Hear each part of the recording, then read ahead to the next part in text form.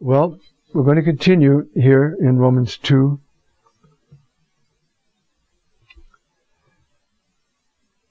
I'm picking up and repeating some of the things I said already. Circumcision, to be sure, is useful if you carry out the law. Young Jewish boys are circumcised at the age of 8 days. And so was our Lord.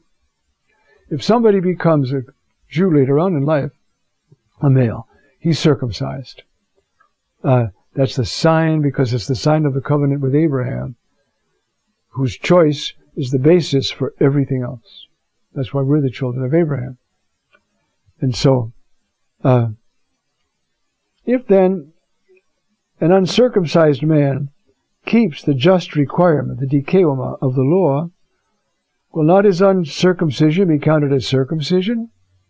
This is powerful, you see. And he who by nature is uncircumcised and accomplishes the law will judge you, who for all your written code and circumcision are a transgressor of the law. But he has in mind, he's writing to Rome, where there are Jews and Gentiles, now both Christians, in the same community. And they're not getting along. And the Jews still consider themselves superior. But then the Gentiles retort in kind, as we're going to see when we get to the other end of the letter. Don't you realize that branches were broken off so you could be grafted on? He's talking to those who were pagan before they became Christian. Okay. For he is not a Jew who is a Jew in appearance, nor is circumcision in appearance in the flesh. Rather, he is a Jew who is so inwardly, and circumcision is of the heart, in spirit, and not in letter. He's getting that from the whole prophecy as he started his letter with this, and we'll bring it back. Whose praise is not from men, but from God. Well then, what's all this about the law? So he begins.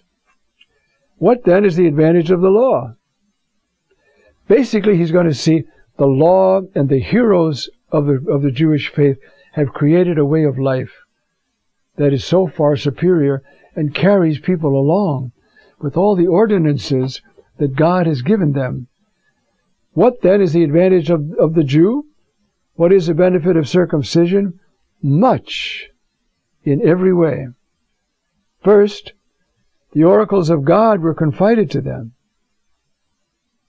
What a privilege. The Bible. They had the Word of God. We have no idea, those of us who are Christian, especially if we're living in a fervent family and a good environment, what it means to know and hear the Word of God. So much in every way. First, the oracles of God were confided to them. What then if some were unfaithful? Does their unfaithfulness annul the faithfulness of God? Of course not. Let God be true, God be acknowledged as true, and all men liars, as it is written, that you be justified in your words and victorious in your judging. That comes from Psalm 51. The background of that is that God is accusing. There's an altercation going on. It can go on between two people, and with a judge to watch it. At one point, Tzedakah, justice is on your side. These words here, you see, that you be justified in your words means what? That what you have said and what you have done proves that you are in the right and I am in the wrong. You remember when Saul was pursuing David, and David had a chance to kill him and didn't? Remember that? And David calls out to Saul. He's standing out on the hill outside the camp. He calls out to Saul, here is a part of your cloak, or another time, here's your water jug. I was that close to you, I could have killed you, and I didn't. But because you're the king, and I respect that. And Saul says to him, is that you, my son, Beni Beni? Is that my son? Tzedakah lecha? Justice is on your side. So that's where that phrase comes from, which was used in the Psalm. Justice is on God's side. If then our injustice serves to show forth the justice of God, what shall we say? Is God unjust who inflicts wrath? I am speaking according to human standards. Of course he's not unjust. If that were so, how will God judge the world? If then the truth of God by my lie redounds to his glory, why am I still judged a sinner? You can hear all these arguments going on, can't you? And is it not, as we are libeled, as some say we say, let us do evil that good may come of it? The condemnation of such as these is just, to accuse us of such things, because we talk about the free justification through the blood of Christ. But we have to accept that. We have to believe in Christ. We have to yield to the work of the Holy Spirit in us, bringing us there. That's why Paul VI said, you see, there are millions of Catholics who go to church, but they've never been evangelized. They've never heard the good news and accepted it. I am a sinner, and I have been saved by the blood of Jesus Christ, and I thank you, God. Righteousness is on your side, not mine. That has to be done. So the preachers on the street trying to get people to do that are doing a good thing.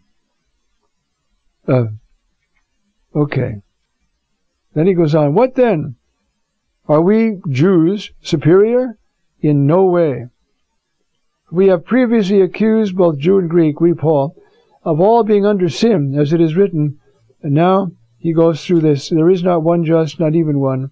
There is not one who understands, not one who seeks God. And now he begins to quote a lot of texts from the Old Testament, you see. They're dense. If you looked in your Bible, you'll see how dense now the footnotes are. There is not one just, not even one. There is not one who understands, not one who seeks God. All have turned aside. Together they have been useless. He's just quoting the Bible and applying it to everybody. There is not one who practices kindness. There is not as much as one. An open grave is their throat. With their tongues they deceive. The venom of asps is under their lips, whose mouth is full of cursing and bitterness. It's a pretty heavy indictment. Well, walk down any city street. Passing saints on the way, most people. Look at their eyes.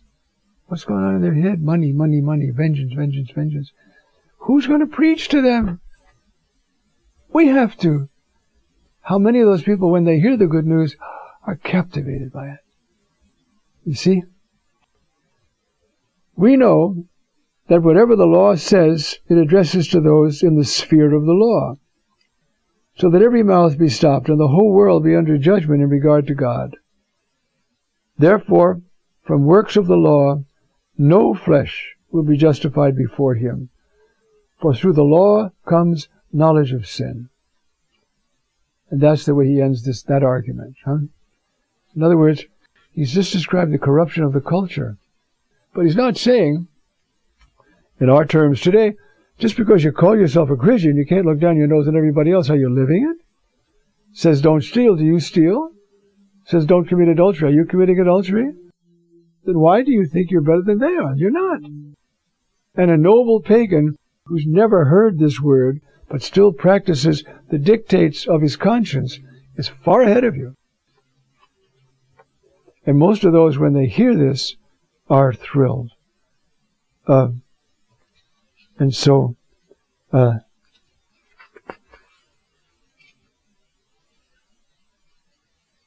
let's go with the little bit of time left. That's the end of that. See, through the law comes knowledge of sin. Don't tell me about it, I won't know. That doesn't mean you're not corrupting yourself. And you have a conscience. And that conscience is the reason, intuitively knowing what is right and wrong. And you know that that's going on inside of you. Except for some psychopaths who have no conscience. Okay. So the word conscience is syndesis. Conscience is concerned with man's reflection about himself. I'm reading a passage here. The accents may be placed at two different points. In one case, self-reflection is about being, so that the problem of conscience is especially one of knowledge. In the other, it is a reflection about action, and so then the moral conscience is to the fore. I know when I'm doing wrong. Now, if I continue to do it and suppress my conscience, pretty soon I'm not able to see how wrong it is. At that point, the fathers of the church say, you see, the punishment for sin is sin. I can go on sinning, and it's still sin, but I've so smothered my conscience that I can't hear its witness. That's the point there, you see.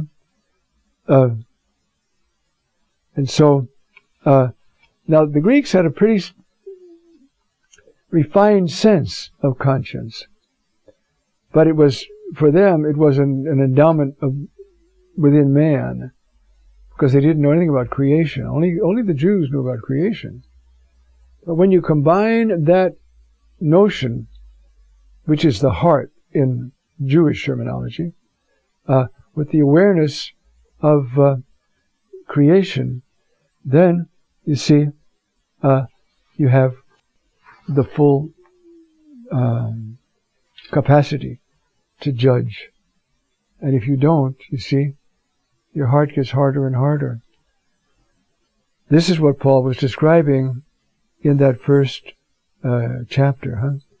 This all flows from the suppression of the truth. And if we look at modern Western culture, this is the story. It is the suppression of the truth. And from that comes the dulling of conscience. But we're responsible for having our conscience dulled. Even someone who's not brought up to know has a conscience. And it's amazing sometimes in people who have had no training, no help at all, the noble things they do. You can have 3 men in a foxhole, and a grenade lands there, and one of them jumps on it, and is blown to bits, but he saves the other 2. Something was moving him at that moment that was generous and brave and right. And that's respected by Jesus Christ. See? So that's what's going on here. So, you see, as reason develops in us, this conscience develops. That's the reason why parents have such an enormous responsibility. Because reason begins very early in a child. And to instruct them and make them understand good and evil is only to minister to their conscience and make it more refined, more active, more powerful, so that when they're, older, and faith builds on that awareness, you see, you can have really holy young people. And they are a privilege to know. They are a privilege to know. And so, that's where he's gone with this. Up to this point, he's been talking about, Paul has been talking about the need for salvation. And it starts with that notion of the suppression of the truth. You see? And so, then, he's going to go back to the notion, as we'll see next time, in verse 21, God's justice was made known through the law and the prophets. It has now been revealed outside the law. What kind of justice is this now? This is the whole other aspect of justice. That is, God's fidelity to His promises. And we'll hear about that next time.